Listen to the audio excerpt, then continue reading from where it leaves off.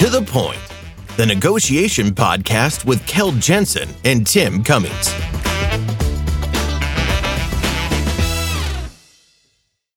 Hello and welcome back to the Point. And in this particular session, we're going to talk about one of those potentially life-changing events for many of us, negotiating a raise. Now, of course, many of us are very nervous, very hesitant, but often, of course, feeling a level of potential frustration that we haven't had the increase we think we deserve.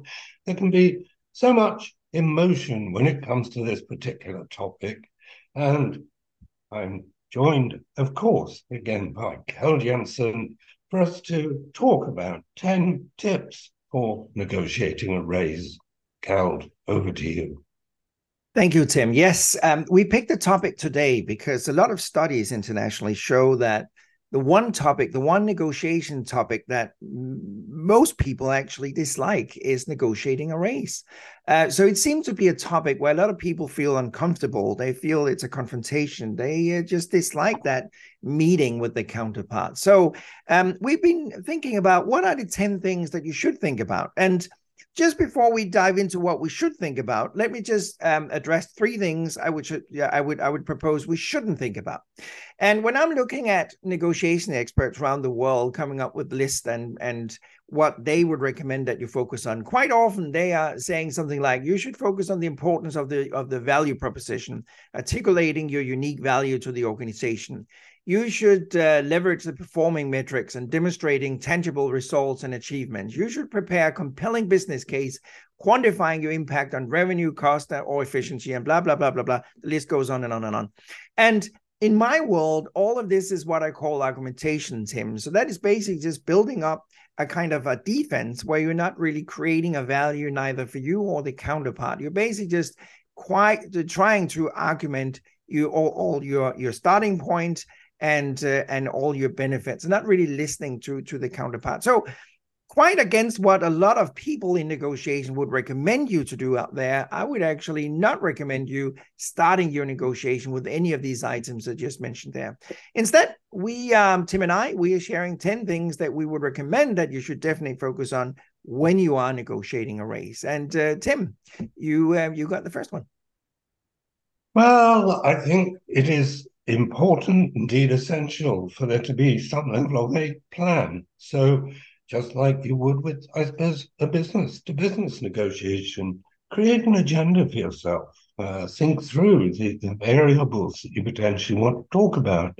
Make sure that you're clear about your expectations and map it against the time that you're going to require. And of course, make sure that you are clear about whether the counterparty actually has the authority to do something about what you're asking for. Unless, of course, you desperately want to try and run with an independent party. Now, one thing that we do know from the negotiation room is that the degree of comfort or discomfort that people feel when they're negotiating a salary increase is quite variable. And, of course, we had some tremendous research from Harvard Business School about the discomfort that most women feel when they're negotiating on behalf of themselves. And that is, of course, something we also need to really take into account as we create that agenda, isn't it? You know, our feelings of personal confidence, discomfort, and overcoming them, being in a position where we are putting forward our best self. You're absolutely right. And it's a very relevant point you pick up here, Tim, because what we learned in the negotiation room was exactly as you say, that women in general, and I'm generalizing obviously, are often better negotiators than men when they're negotiating on behalf of somebody else. But the second they have to negotiate on behalf of themselves, like a salary increase or raise, they're not performing as well as men. And I think this could be one of the very important areas, obviously, why we often see that women are paid a lower wage compared to men for the same job, because they feel discomfort by negotiating that. So I would even recommend to our female listeners to pay attention, because all these preparation tools and the 10 items we will recommend is something that will actually make you more comfortable before you step into your negotiation. Now, the last thing Tim just mentioned about mandate is actually kind of important. And I know there might be somebody out there who's sitting there thinking, that's weird asking if the counterpart has the mandate. Obviously, you have the mandate yourself, negotiating your own salary, but it's actually important to understand if the executive, the manager you're talking to, have the mandate, because if he or she doesn't have that mandate, you're basically thrown into a negotiation round number 2. So just like any business negotiation, you should secure that the individual you're talking to got the mandate. Absolutely.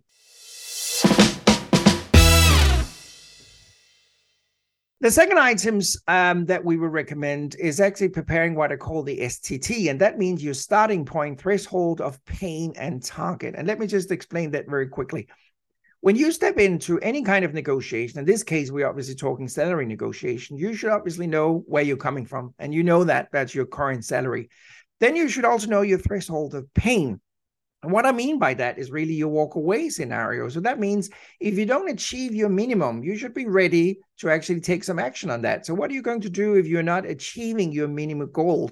And in that aspect, I would recommend you have what I call the next best alternative. And that means, are you going to resign then? Are you going to do something else? What is your alternative approach if you're not achieving your threshold of pain? And then obviously your target. So let's just say that you currently are sitting with $10,000 a month. That would be your starting point. Your target could be $15,000 a month, and your threshold of pain could be $13,000 a month. There you go. That is your starting point, threshold of pain, and target. I always recommend, Tim, in any kind of negotiation, regardless what you are negotiating, to have these 3 items ready. And Tim, I'm surprised quite often that negotiators sometimes step into a negotiation and have no idea what they want to achieve and what the threshold of pain might be. But I would say, especially talking about a salary negotiation, you should be very, very focused and well prepared on this one. Yeah, and of course, many times these conversations are interesting because you maybe have an alternative, and that obviously considerably alters your position of strength and considerably alters the other party's opportunity to step back and say, do I actually really want you to be here anyway? So it's certainly in those circumstances, the ability to really think through your threshold and your target is made much more tangible.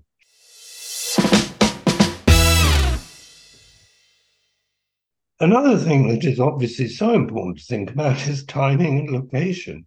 There is absolutely to think about, when is it appropriate to do this? Is this something I just slip in as oh, by the way, be nice if I could have a salary increase, or is it something you're going to keep for your annual review or periodic review?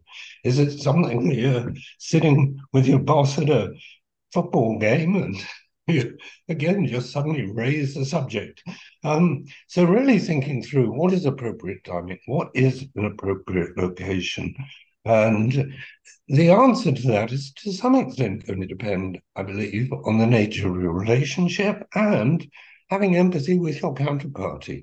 What is it? What is their style? How formal? How casual? So really making sure that you've given active thought to a strategic view of timing and location. Absolutely. And I agree with everything you just said, Tim. I just want to add one more thing, and that is the timing is kind of essential, because if you feel that your counterpart, the executive, just had an unpleasant experience or under stress, or the stress could be coming from his or her bosses or at home or assignment or something, the time may not necessarily be right. So you might want to postpone a salary negotiation if you feel that your counterpart is stressed or is not really focused or seems to be unhappy or unbalanced or whatever. So the timing and the location is really important. That connects actually to the next one we want to talk about. That is the relationship. And sometimes I meet people in the world of negotiation who thinks that negotiation is all businesses doing negotiation with businesses. So it's an employer negotiating with an employee. That has never been the case and will never be the case. All business is human. So that means it is 2 human beings who are sitting there negotiating a salary increase. And we have to understand that the relationship means a lot. Tremendous amount of studies have shown, among others, from the very famous Professor Kahneman here in the US, who won the Nobel Prize in economics, being a professor in psychology, by the way, that we would rather do business with somebody we like and trust that has a worse product than we would like to do business with somebody we don't like and don't trust that has the most competitive product. And that works as well when we're talking a salary increase. So that means if you have a good relationship with your counterpart, if you actually know your counterpart, if you trust your counterpart, and it works the other way around as well, obviously your potential ambition and your potential option for reaching success is way, way higher than if there's no relationship whatsoever. So I'm not saying you should pretend to like the counterpart. I'm not coming up with the idea that we should all be professional actors. That's not what I'm saying.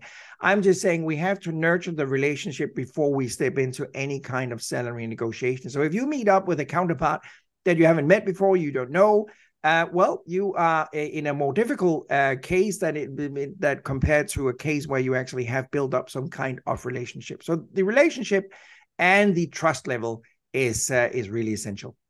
Yeah, when we talk about negotiation, we often make the point that negotiations should not be focused purely on price, they should be focused on value. So as we think about ourselves, the same applies. Yes, we're putting a price on our head, in a positive way, I hope. But, what is the value to you? What are the components that you might want to take into account? Pure salary is not usually the only component of what we're achieving.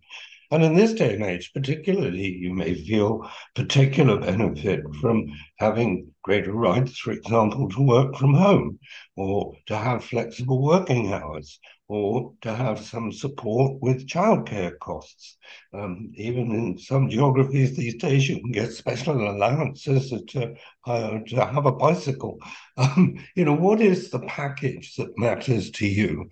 Think laterally, think creatively. Make sure you understand what the company policy is around the whole package of possible benefits. And even if it's not one that's there today, if it seems reasonable, consider asking for something. I think the world of employment package you can establish is in many cases becoming far more flexible. So think value, not salary. It's interesting, Tim. I was just reading a study the other day that claimed that the salary itself, the monetary value, was only number 7 on the list of most important items when you were negotiating a raise or a salary. There was actually 6 items that was more important for most employees than the salary itself. And that was, as you mentioned, for instance, here in the US, it could be healthcare.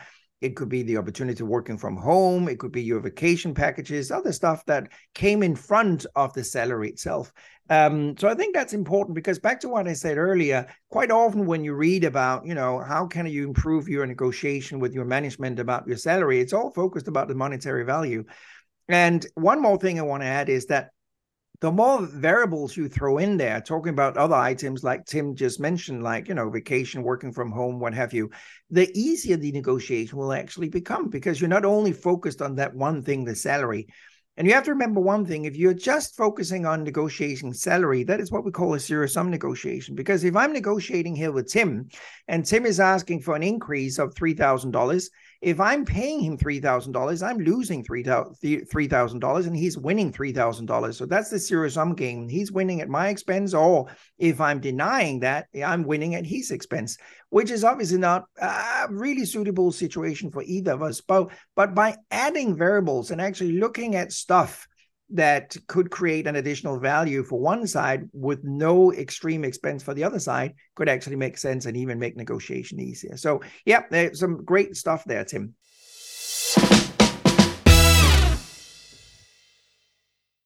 Now, obviously, we have to be a little bit boring at one point. And by boring, I mean we have to research the salary data and market trends. So if you are in a job that has an average salary of, let's say, $10,000 a month, and you go in there and asking for 30, you might be out of range and you might be being perceived as kind of unrealistic. So we have to benchmark industry standards, obviously. And that leads me to another important comment, and that is who should be the one that opens up with a proposal? And that is something that us people that are thinking and breathing negotiation are discussing constantly, have been doing for years and years and years. Who should be the one that is opening up? Is there a downside by opening up, or is there an upside by opening up? And the only thing I can say really is that imagine that Tim and I, we are negotiating here, and I'm asking Tim, what is your expectation for your salary increase? And Tim says, well, I would be happy if I could get $5,000 more per month. And then I say, well, that sounds absolutely fine, Tim. You'll get the new salary by June 1st. You could probably imagine that Tim would leave this negotiation feeling a little bit unhappy, because he was thinking, I got 5,000 that easy. How much could I actually have gained if I had been asking for more? So we have to be careful, obviously, if we are asking for something, getting it too easy. So in general, I would recommend that you as an employee might be asking the employer, what is your range? What is your thoughts? What is it that you could actually offer me? And you might be surprised. Sometimes they might be offering more than you actually thought was possible. So think about the opening strategy, who should be the one. But as a minimum, that was where I was coming from. Be absolutely certain you know the salary data in your market. So obviously you can't be unrealistic on your expectations. Creating that sense of your commitment and your wish to grow and help your business, your employer to grow, the value you're going to have for that executive, that manager who's got decision-making rights. You know, what are you doing for them? Are you helping them to look good, or is this all about you? So I think this sense of visible commitment is such an important component, and it isn't only about what you've done for somebody in the past. It's as we all know, very often achievements from the past have a life of a nanosecond. We do need to very much position how this is going to equip us, support us in doing that greater value, or delivering that greater value over time. So make this a value decision for your decision maker, not highlighting solely what you did in the past. Absolutely. I think that's a very, very valid point there.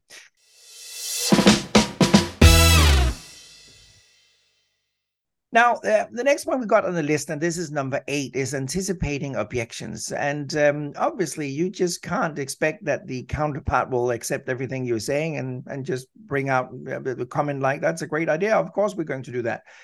So, of course, you have to prepare from any kind of objection from the counterpart. So prepare responses to potential pushback or concerns. So what I would recommend you do is actually sit down and list all the variables that we talked about previously. That could be the salary itself, it could be vacation, it could be healthcare, it could be working from home, it could be whatever. The list goes on and on and on.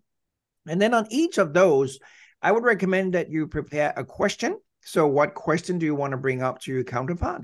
Would it be possible? What will be the cost for you? Do you see any downside if we could do, open questions in general to the counterpart? And in addition to your questions, you have to prepare an answer as well. So what happens if the counterpart says, well, you're asking for 5 weeks of vacation. We could do that, but that would require that you do some additional training, blah, blah, blah, whatever.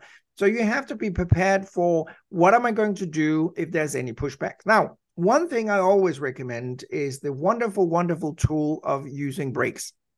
And breaks is not a question about taking the day off and just postponing the negotiation until the next day or the next week. A break could be 5 minutes. It could be 3 minutes where you just step outside for a quick second, just think about what should I do right now. So when you're sitting in perhaps a stressful, heated negotiation about a potential job or a raise, you could just be asking for a second, could I use the toilet? Could I use the restroom? And just walk out there, looking in the mirror and thinking, okay, so the counterpart says this, how should I respond to that? So it's really important for you to have an alternative route. You have to prepare a comment, a feedback to any proposal from the counterpart, and certainly remember to use a break, because not only is the break useful for you to prepare your next step, it can also take the stress out of the very stressful situation that you might be in. So please think about using breaks as well.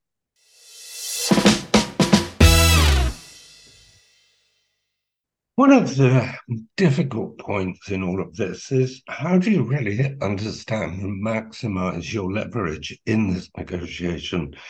Uh, for many, it may be indicative of a problem that you're having to have the negotiation at all. If you're a highly valued employee, these offers might be coming at you without the need to go and ask. But if you are having to ask, what's the background to that? Is it because your work isn't fully appreciated, or is it perhaps because of the economic conditions facing your business? In which case, again, where is your leverage? So the thing not only about what is the next best alternative that we talked about previously, and if you do have an opportunity to move to a competitor for £10,000 or dollars or whatever euros more, then obviously you've got a baseline. But are there other alternatives that you haven't perhaps fully considered? For example, other moves within the existing business? Are there other departments that would really value your services? So what is the framework within which you're speaking here? And can you increase your leverage by thinking of ways that you could perhaps be delivering incremental value? Are there tasks you could take on perhaps at a higher level of greater value to your manager or to your business than some of the things you're currently doing? Do you have creative solutions to reduce workload across the department as a whole, so that perhaps there are going to be opportunities for cost cutting as a consequence of the ideas or the role you're able to propose going forward?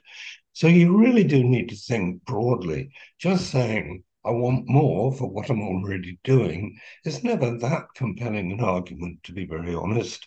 And so you need to think, what's extra? How do I build leverage?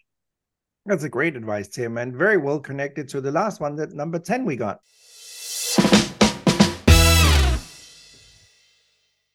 We got focus on necroeconomics. Let me just explain the word necroeconomics. It basically just means negotiation economics, and that is the asymmetric value between your cost and my value, or my cost and your value. I basically touched upon it a little bit earlier, because what we should look at is actually try and gain that asymmetric value, because it makes negotiation easier.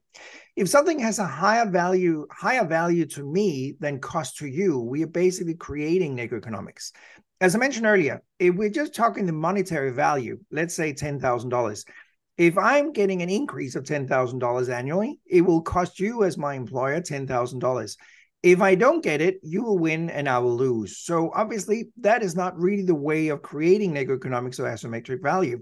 So look for something, a variable that could have a higher cost for you. Let's say another week vacation might have a high value to you. The cost to your employer may be way lower than your value. Let me give you another example. If you walk into a store and want to buy a new suit, let's say the cost of that suit could be $1,000. Now, instead of asking for a 20% discount on that suit, that would cost the store owner obviously $200 and would give you a benefit of $200. Instead of doing that, you could be asking for a shirt to come along with that suit for free. Now, let's say that the retail price on that shirt is $200, but the cost to the store is obviously not $200. They might have paid $50 for that shirt, but it still has a value to you for $200, because you're getting a shirt that has a retail price of $200, but the purchasing cost for the store is $50. So here we are creating asymmetric value, because you're getting something that has a value to you for $200, but only cost the counterpart $50. So it's way better negotiating that way than just asking for discount, because, and I'm just summarizing, a discount would basically just be a win-lose situation. Same thing goes in a salary negotiation. If you only are focused on increasing the salary, the monetary value, you're going to win at the expense of the counterpart. If you could add variables that has a higher value to you and a lower cost to the counterpart, it might be easier to achieve what you actually want to accomplish. So think about how you can utilize that asymmetric values in negotiation on top of negotiating the salary itself.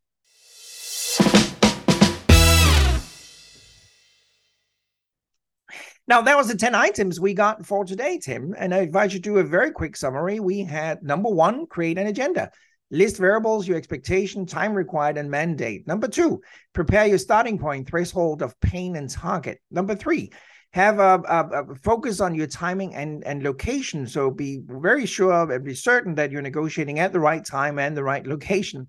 Number 4, building relationship. Have some kind of relationship with your counterpart. And number 5, negotiating beyond salary, other variables. Number 6, benchmarking industry standard, knowing what the salary data and market trends might be. Number 7, position yourself for growth, focused on how you can continue to develop yourself. Number 8, anticipate objections from the counterpart. How can you meet those feedbacks, those responses you get from the counterpart? Number 9, maximize your leverage. And 10, focus on necroeconomics. Keld, well, we hope very much that this set of advice has been helpful. And of course, if you manage to negotiate that raise, then do please bear us in mind for a 10% share. And we will, of course, be back with you very soon with another To the Point. To the Point, the negotiation podcast with Keld Jensen and Tim Cummins.